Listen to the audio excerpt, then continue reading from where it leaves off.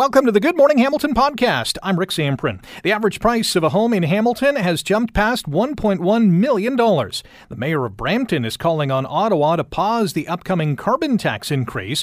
We get the latest from Ukraine, where Russian forces have taken control of a major nuclear power plant. The Hamilton Bulldogs are now the #1 outfit in the OHL, and cereal for supper? The GMH podcast starts now. This is the Good Morning Hamilton podcast on 900 CHML. As we know, house prices in this city, in places like Niagara, the GTA, really coast to coast, they've gone up, and they've gone up by a bunch. So much so, the average family home here in Hamilton now averages at $1.1 million.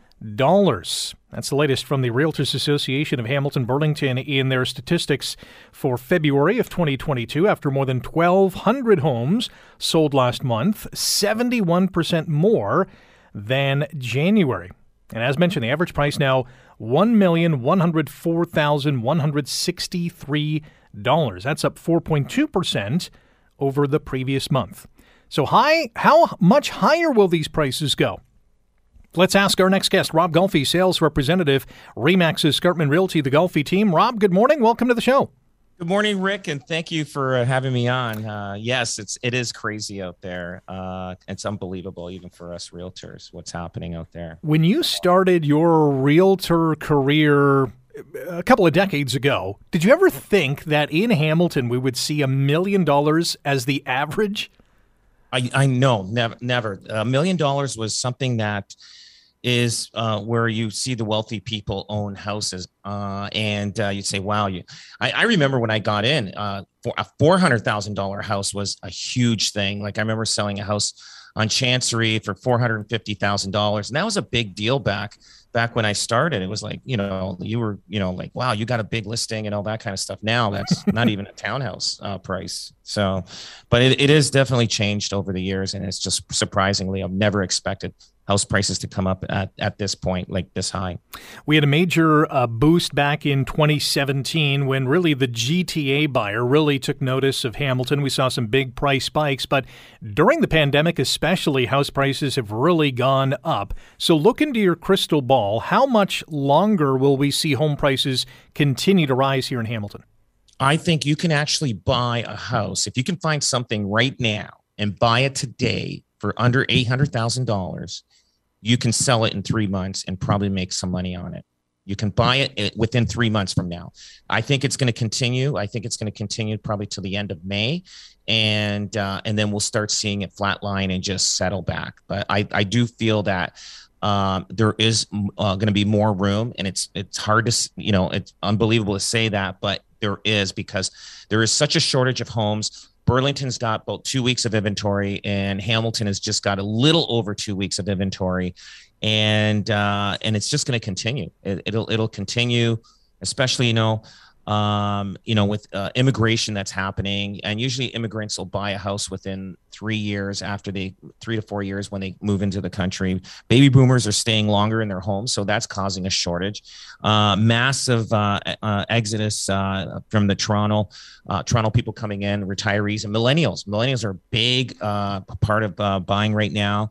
And another thing is, builders are getting so delayed and getting approvals to get subdivisions done that I know the Ontario government's trying very hard to pass that faster, but it's still taking them a long time, and they're going to have to do something about that. And a shortage of labor, everything. It's just all that combined is causing this crisis. Our guest on Good Morning Hamilton on 900 CHML, Rob Golfi, sales representative, RE/MAX Escarpment Realty, the Golfi team. You can check them out online, robgolfi.com. Home sellers must be still smiling, and home buyers must be grimacing, because we're about to enter the busiest time traditionally of the housing market, right? Absolutely, yeah. And we're just entering the spring market. We just had a pre-spring market, so that was just a taste of what's going on. But now we're going to really see things rolling, coming up into the spring market. We're just entering soon. Bank of Canada raising its interest rate earlier this week. Will this help cool off the hot housing market? Not a quarter point. I don't think so. It'll be about $12.51 per $100,000. It's not enough, but if they raise it another quarter point with all the rate prices of being raised, like groceries, gas, and everything else, that will make an effect. I think for sure.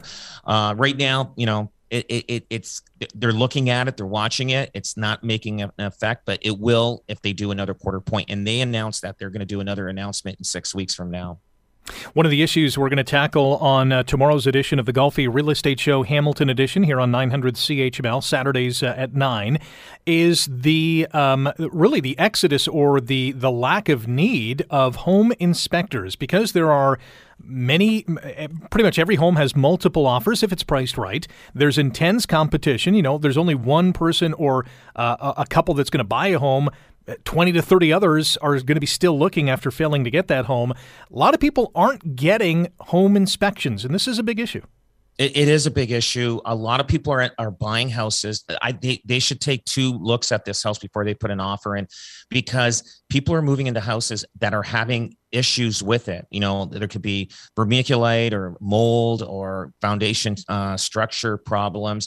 They should get somebody in there to look at these houses while they're looking at it. I know there's a cost, but get an experienced realtor.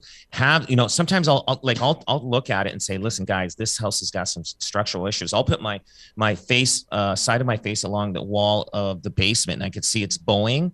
You could, you take a look at that, but if it's all finished downstairs, you can't see that.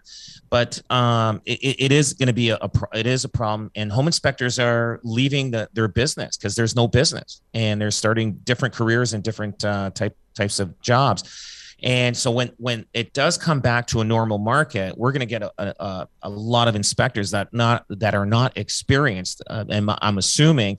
So we have to be very careful. So, take 2-3 looks at the house before you actually decide to go in aggressively on a price to beat out your competition in getting that house. One more thing. We only got about 30 seconds for this. You recently sold a home that was way over asking. Oh, so we sold a house in Ancaster. We priced it at $1.3 million. Our expectations were to get 1.5, somewhere 1.4.5 to 1.5. We got $2 million for that. Now, all the moons lined up for this person. Now, will somebody else in this complex get $2 million? It'll be tough to see. I don't think so. But it just worked out for these people, and we're so happy about it. We had 13 offers on this property, and it was a local agent that got the deal for their client, which I'm really happy about. That was very exciting for those people, and we were very happy for them, and they were very excited. But it's happening everywhere, all across the Hamilton, Halton, Niagara region with all this. Have you found out whether the $700,000 over asking was a record in this city? It looks like there is a record. Now, there was another one that sold in Stony Creek. It was listed at $2 million, and they got $2.7 million for it. So the average shows that this one would be the highest increase in average versus the other one. Wow. Rob, appreciate the time. Thanks for joining us today. Thank you for having me, Rick. Take care. Rob Golfi, sales representative, RE/MAX Escarpment Realty, the Golfi team. And yes, the Golfi Real Estate Show Hamilton edition comes at you Saturday mornings at 9 right here on 900 CHML. You're listening to the Good Morning Hamilton podcast from 900 CHML. The federal government set to raise the carbon tax next month to $50 per ton of greenhouse gas emissions. That is going to be a 25% spike from last year's $40 per ton.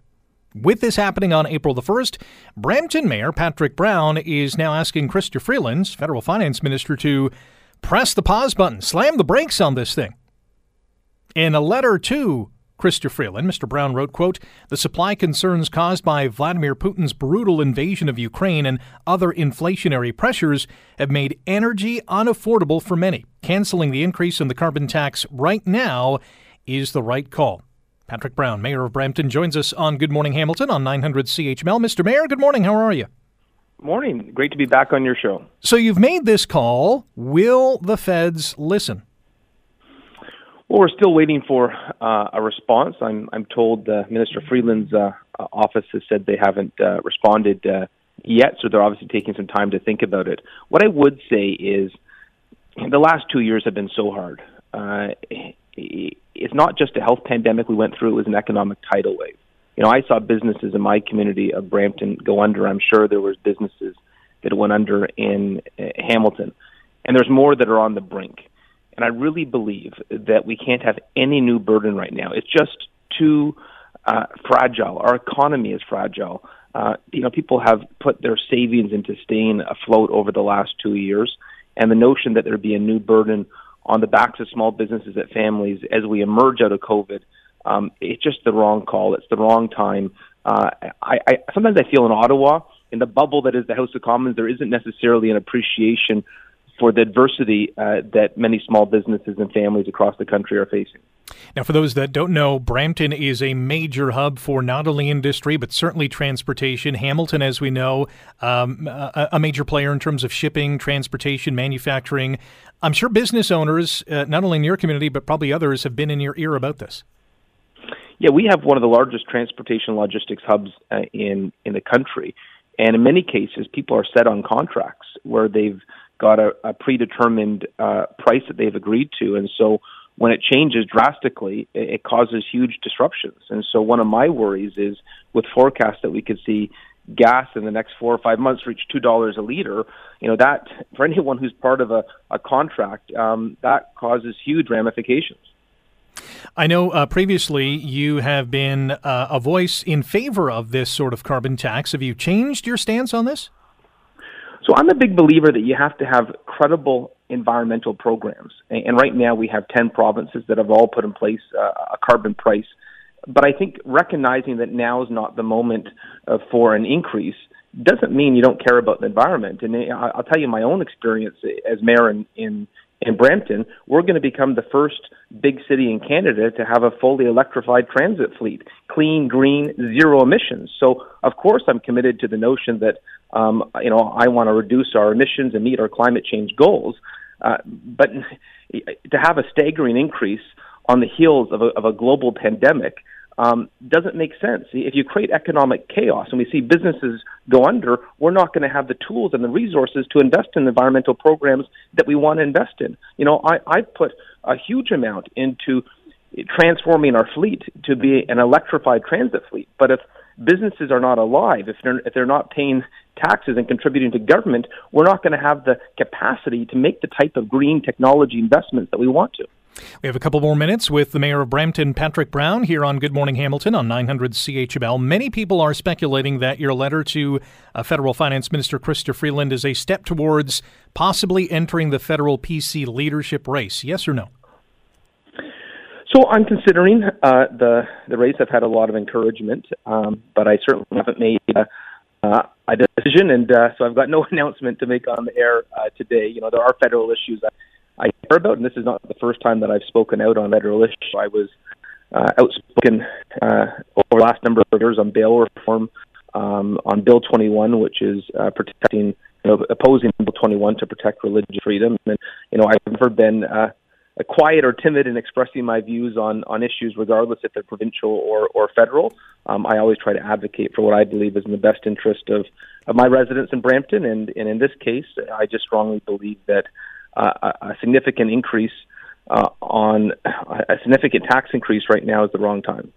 Have you given yourself a personal deadline to make a decision, yay or nay? I'm going to have to make a decision soon now that the races, the rules have been announced. So, I do hope to make a decision very soon. Well, good luck with that. And thank you very much for joining us today, Mr. Brown. My pleasure. Patrick Brown, Mayor of Brampton, joining us to talk about the carbon tax, as he's written a letter to Federal Finance Minister Chrystia Freeland to pump the brakes on the tax increase, an expected 25% price spike from last year's $40 per ton to $50 per ton as of April 1st. At least it's scheduled to take effect on that date. You're listening to the Good Morning Hamilton podcast from 900 CHML. This is a moment for us to step up and defend our democracies, the UN Charter, and the principles of the rule of law that we have. Prime Minister Justin Trudeau condemning attacks in Ukraine, including an attack on a major nuclear power plant overnight in eastern Ukraine. And brings us to our latest guest here on Good Morning Hamilton. Andrew Rasiulis is a fellow at the Canadian Global Affairs Institute and joins us now. Good morning, Andrew. How are you today? Good morning, Rick. Thank you very much for having me on your show. Thanks for coming on. Maybe we'll start with this nuclear power plant attack. Should these targets, quote unquote, be off limits? Well, yes, in terms of direct fire, and there was no direct fire on it. It's dangerous. There was close fire near the area. Nobody, neither the Ukrainian side nor the Russian side, wants to have another Chernobyl. So no one is directly targeting these plants. The trouble with the plants is they exist, and they're in the area of what is becoming the combat zone, so the war zone. And so the Russian forces and Ukrainian forces are maneuvering in areas where they have these nuclear plants. So the question then becomes securing the plants, isolating them from the combat actually, and keeping them running so that they don't have a meltdown. And thus far, the Russians have managed to overnight secure the plant, and it is running, and it does not pose an immediate threat right now. Should we read into anything more than a military operation, or does controlling the plant by Russian forces, does that mean something in their attack plan? Well, it certainly means yes, in the sense that the Russian plan, unless the Ukrainians settle, there have been 2 rounds of peace talks we can talk about, but thus far the Ukrainians have not agreed to Russian demands, which are essentially neutrality, and the Russians are therefore pressing the attack, and they will continue to press the attack. So there's 2 outcomes: either the Ukrainians make a deal, or the Russians will try to seize all of eastern Ukraine, from Dnieper, from Kiev to the points east. They're not touching the west. So these plants must be taken as part of taking the country. Our guest on Good Morning Hamilton on 900 CHML, Andrew Rasiulis, fellow at the Canadian Global Affairs Institute. We're talking about the latest that is happening in Ukraine. Seizing a plant or having control of a property like this, could this be used as a bargaining chip or one of many bargaining chips in the ongoing negotiations? Yes, of course. By controlling the plant, the Russians therefore control the electric power grid to Ukraine, or parts of it, a substantial part of it. And they haven't shut this down. They haven't shut down the internet. There's a lot of things the Russians have not yet done, which they can do. And so there's more to come if this war doesn't come to a conclusion. What are some of those things that they haven't yet done? You mentioned the internet. You mentioned the power grid. Yeah. So they and by the way, the oil and the gas that's flowing through Ukrainian pipelines from Russia to Europe continues to flow. That could still be shut down. Right now, what they're doing is driving the prices are being driven up by the international sanctions and so on. And I'm sure the Russians are charging a bit more as well. So that's why we're paying so much at the gas pumps today. And this is hitting Canadian pocketbooks as well. But basically, the Russians can shut down Ukraine and put it in the dark, to be literal. Now, I'm not sure that's in their interest to do that. They are trying to fight a war and win their political objective, which is Ukrainian neutrality. They are not trying to completely demolish the state of Ukraine. To the peace talks, there's been, I think, a couple of rounds now. What kind of sense do you have after hearing some of the details from each meeting? Minimal but important progress. Any progress is important in these circumstances. So the second round, which was held yesterday in Belarus, agreed to ceasefire to humanitarian corridors around some of the cities. The modalities still have to be agreed upon, but they have agreed to have human corridors so that supplies, medical things can get in, and also injured people, civilians, can escape, can be let out. As well, there would be a temporary ceasefire around these corridors to enable this to happen. So this is progress, at least at the minimal humanitarian level. There is no progress at the more important, ultimately, the political settlement. And that is essentially the Ukrainians have been given demands by the Russians, which say you must become neutral, you must forget about Crimea. The Ukrainians have not agreed to that. And so the war continues. It's been a large package of sanctions from many countries, not just Canada, against Russia. Canada, although announcing a new round of sanctions or another level of sanctions yesterday, including a 35% tariff on exports from Russia and its ally Belarus. Are any of these sanctions slowing down the Russian war machine? They're certainly having an impact on Russia's economy. They're having an impact on the domestic situation in Russia with the unrest that's happening. We can see it on our TV screens today. On the war effort in itself, I do not see any effect as of now, in the sense that the Russian military capability is not being impaired because they have front-loaded their combat potential. This would have taken effect maybe in a week or two, perhaps. It's hard to tell, but the Russians have certainly front-loaded their operations to account for this in the shorter term. But the longer term is very uncertain. We got one more minute with Andrew Rasiulis, fellow at the Canadian Global Affairs Institute. Are there any timeline milestones? We're well into a week into this invasion. Are there any timeline milestones that are going to be coming up in terms of what's happening on the ground and what's happening with each side? We're now beyond milestones. The original milestones would have been that this should have been, from a Russian point of view, wrapped up within a week. It clearly hasn't. And so now we are into uncharted waters. We don't know where we're going exactly. We know that all wars come to an end through settlements eventually. We don't know how this is going to play out. And one of the great risks here with these calls of air caps over Ukraine and NATO involvement is the risk of spreading the war to becoming an international war involving NATO. And that, of course, then brings in the whole risk of the Third World War, which we've only thought about in fictional terms.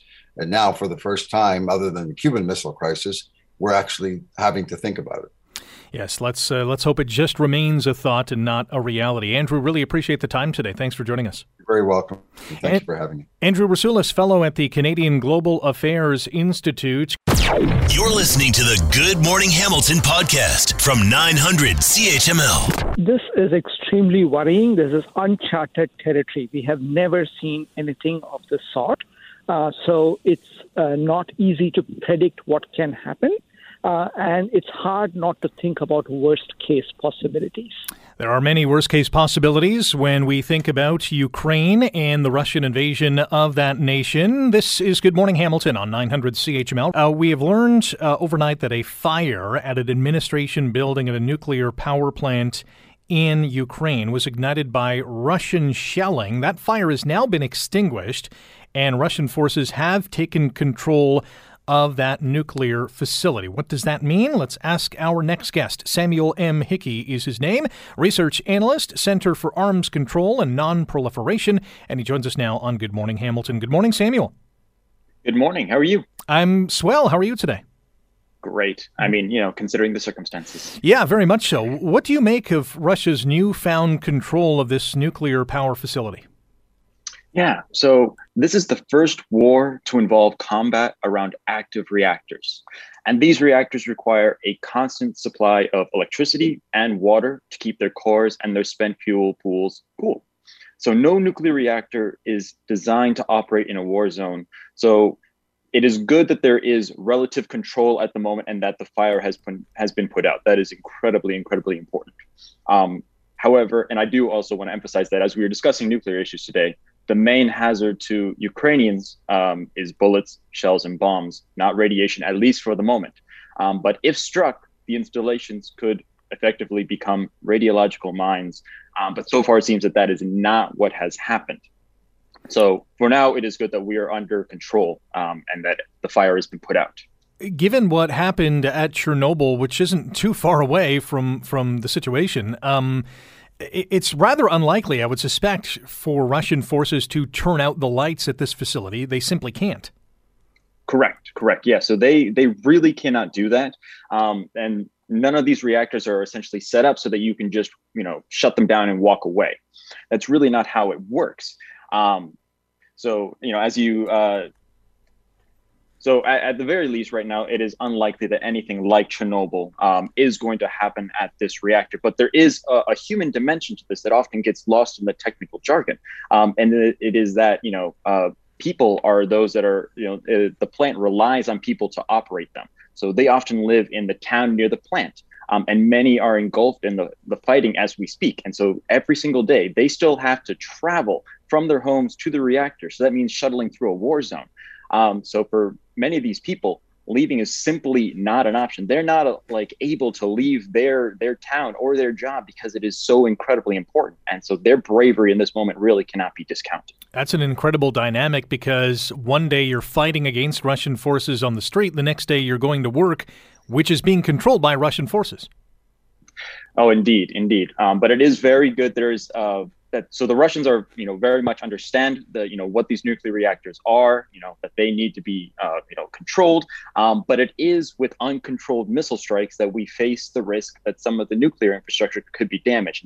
And that's exactly what happened. And there are many, concerning scenarios that could play out. But I do want to caution that for now, there's no reason for actual panic. Samuel M. Hickey is our guest, research analyst, Center for Arms Control and Non-Proliferation. You're listening to Good Morning Hamilton on 900 CHML. How many people would work at a facility like this, and could we conceivably see Russian officials from Russia brought over to this facility to operate it, so we don't have Ukrainians who are fighting Russians on the streets, as we said, working at this facility? So there can be as many as a couple dozen, up to a couple hundred. It's probably likely in the 50 to 100 range. I think it is unlikely that the Russians would bring in any sort of Ukrainian operators, because you do want to trust the people who have been operating this reactor to continue to do so. There are each reactor is a little bit different, and you want to be able to manage all of that properly. So that seems unlikely. It's also unlikely that Russia has any intention of thwarting these reactors, of any of the shelling being intentional. None of that is likely, particularly because it seems that Russia is interested in occupying Ukraine and controlling it. They wouldn't want to turn it into a radiological nightmare. So they're going to be doing the things that need to be done to keep this situation as calm, at least at the reactor, as calm and as safe as possible. Because this would, if there was a radiological release, these windborne, effluents would actually hit Russia as well. Last question for you, when you have about a minute here, Samuel, we chatted about Chernobyl, and that nuclear disaster happened in the mid-'80s. Is there still a concern from a nuclear waste and protection standpoint of that area being an issue for residents, not only of Ukraine, but all of Europe? So the danger is small. So Chernobyl is inside of a large exclusion zone, meaning the space is uninhabited, and its distance from the major population centers would mitigate the consequences of a second nuclear accident. But still, there are two potential areas of concern. The first is the shelling of the nuclear reactor that melted down back in 1986, as you mentioned. However, in November 2016, the world's largest movable metal structure was slid over Chernobyl's nuclear power plant to contain further radiation leaks. It's reported that the containment structure is actually secure against tornadoes and covers gaps in the initial sarcophagus. So it's possible a mortar could breach it, but the radiation would likely be contained to the exclusion zone. The second issue is the disturbance or dispersion of radiation that's in the ground. And after Russia occupied Chernobyl, actually, it's in control of Chernobyl, higher radiation measurements were taken, likely to Russian trucks and tanks kicking up radiation in the ground. But the IAEA, the UN's nuclear watchdog, has confirmed that those higher radiation measurements do not pose any danger to the public. So for now, it's all right. Yeah, a bit of good news in what has been a lot of bad news in that part of the world. Samuel, really appreciate the time today. Thanks. Absolutely. Thank you. Samuel M. Hickey, research analyst, Center for Arms Control and Non-Proliferation.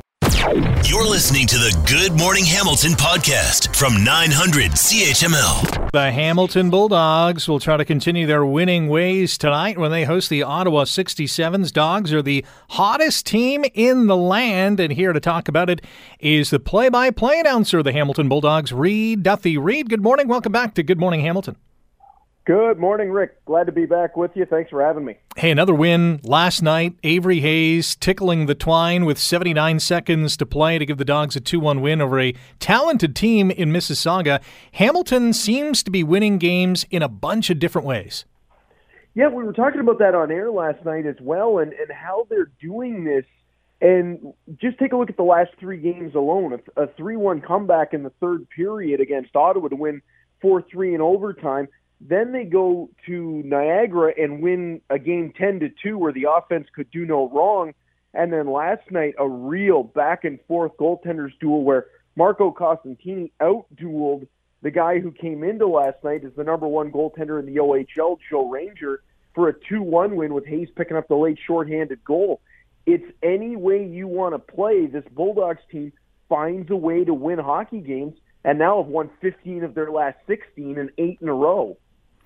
Their record right now is 33-11-2-2. Hamilton won a franchise record high 43 games in the season they won the OHL championship. That was 2017-18. There's 20 more games on the schedule. That 43 looks like it's going to be topped.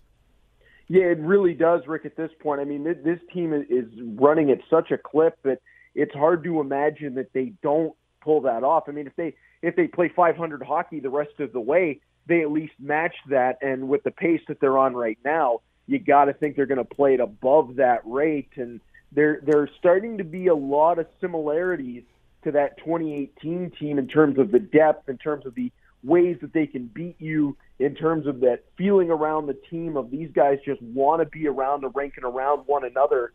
It does have that feeling again. Ottawa in town tonight. Give us a preview of tonight's Bulldogs 67s clash. This Ottawa team, they always play the Bulldogs tough, and that's been the traditional rivalry between the two. When one team is up and the other one has been down, it doesn't seem to matter. They always play one another really hard. The 2018 playoffs, I think you could make the argument that up until the Sioux, Ottawa was the toughest out, and this 67s team can skate. They can defend. Max Donoso, the last time they were in Hamilton, had a ridiculous performance stopping over 40 shots. I think they're going to play the Bulldogs tough. Now they got Jack Beck back. They're coming off a win over the Mississauga Steelheads last weekend, so they're feeling good about themselves right now. But it's hard to imagine, the Bulldogs not coming out on fire again after last night, the way they won that game, the performance they got out of Marco Costantini, the clutch goal scoring. I think this is another really good test, but the Bulldogs right now look pretty tough to stop. Another minute with Bulldogs play-by-play announcer Reed Duthie. Outdoor showcase on the way at Tim Hortons Field on March 14th as the Dogs take on Oshawa. There's got to be a big buzz with the team. Oh, it's a huge buzz right now, and the guys are taking things one game at a time, Rick, but they want to get there. We talked to some of them about it.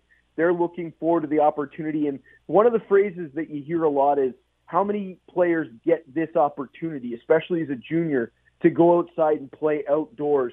Everybody realizes what a cool opportunity this is and how special this is going to be for the Bulldogs, for the city of Hamilton, for the hockey community.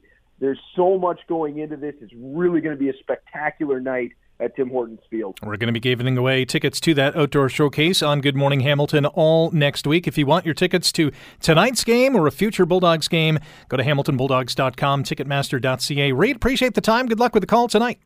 Rick, always a pleasure. Thanks for having me, and have a great one. You too. Reed Duthie, play-by-play announcer for the Hamilton Bulldogs. This is the Good Morning Hamilton podcast on 900 CHML. So I was on Twitter the other day, and I noticed a tweet that read, "Stressed? Cereal can be a nourishing option when you don't have the energy to cook or just want cereal for supper. Check out my tips to make cereal a more satisfying meal." So let's check it out. The author of that tweet is Shannon Crocker, our next guest here on Good Morning Hamilton on 900 CHML. Shannon is a registered dietitian and nutrition communications specialist. Shannon, good morning. Welcome back to the show. Oh, good morning, Rick. Thanks so much for having me here today. I'm glad that my tweet caught your attention. The first thing I thought of was, is cereal for supper a good option? Yes, absolutely. Cereal for supper is a good option. When I put that tweet out, I was really thinking about how heavy the world is right now and how so many people are stressed. And when you're stressed, sometimes you just don't feel like eating, but your body still needs nourishment to help you to, have the energy to get through the day, to help you to feel well. And so a bowl of cereal can be the perfect, nourishing, easy meal to help to give you some nutrition when you don't really feel like cooking. We do know that not all cereals are created equally. Your bowl of Lucky Charms, and nothing against Lucky Charms, or your favorite cereal, might not be the best option, though. Well, you know what? Some foods are highly processed and highly sweetened. And so they wouldn't be the first choice when you're looking to give yourself nutrients you need for good health. But I hear, when people are trying to make those choices, it can be really daunting. Like you stand in that cereal aisle in the grocery store and it's expansive and there's so many choices. So one of the things that I suggest to people is to read the nutrition facts table to help you to compare cereals. Like ignore what it says on the front of the box because there's lots of marketing comments on the front of the box. Take a look at the nutrition facts table. And so here's what I look for when I'm looking for a cereal that's going to be a nourishing choice. I look for whole grains if you can, because that's generally going to give you more fiber, iron, vitamin E, B vitamins. And so that's a great nutritional choice. It's not always easy to find though. So two things that I say, really look for are fiber and sugar. So 4 grams or more of fiber. And that's key for heart health. It's key for gut health, but fiber also helps you to stay fuller longer. So that's important when you're looking for a meal of cereal that's going to keep you going a little bit longer for energy. And the other thing is sugar. So generally speaking, I look for unsweetened cereal. That would be my first choice. Is to choose one that's unsweetened. But if you do prefer a sugar sweetened cereal and it's got that 4 grams or more of fiber, look for 8 grams or less of sugar. Now, there's a bit of a caveat there in that if you're eating a cereal that's got dried fruit, it's going to be much higher. So if you've got a cereal that's got dried fruit and it's unsweetened, then, I would say that could be a nourishing choice as well. Just follow the serving size roughly on the box. So the thing with sugar that I think people, might really help it to hit home is that when you're taking a look at that nutrition facts table and it says, say, it's got 28 grams of sugar per serving, which isn't maybe believable on some of those sugary cereals, that's equivalent to 7 teaspoons of sugar. Wow. And that doesn't count for like maybe fruit that you might add at home or any additional sugar you might put on at home as well. So anyway, so when you're looking at cereal, those are the things that I really look for is the fiber and the sugar. Another part of the tweets that Shannon Crocker, registered dietitian and nutrition communication specialist, sent out was tips about making the cereal more satisfying, a more satisfying meal. So what should we be adding to our cereal?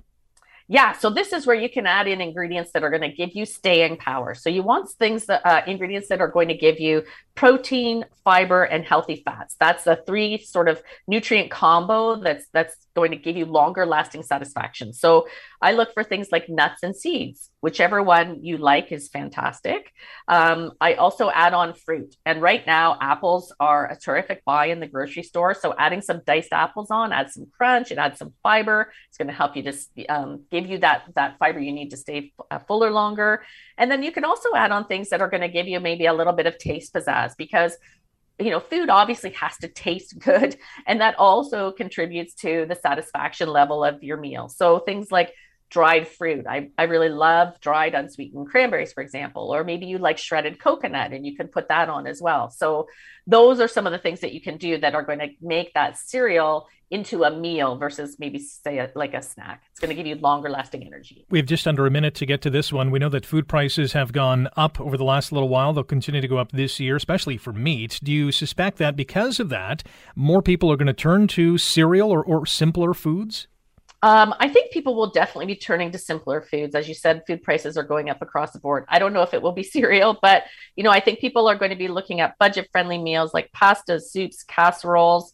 And in terms of health, I think look for foods that are going to give you high nutrient value for your buck. So frozen veggies and fruits, look for bread on the reduced rack and freeze it for grilled cheese sandwiches or French toast. And when it comes to meat, buy it on sale and freeze it into individual portions, and look for ways to extend ground meat, like with plant-based proteins.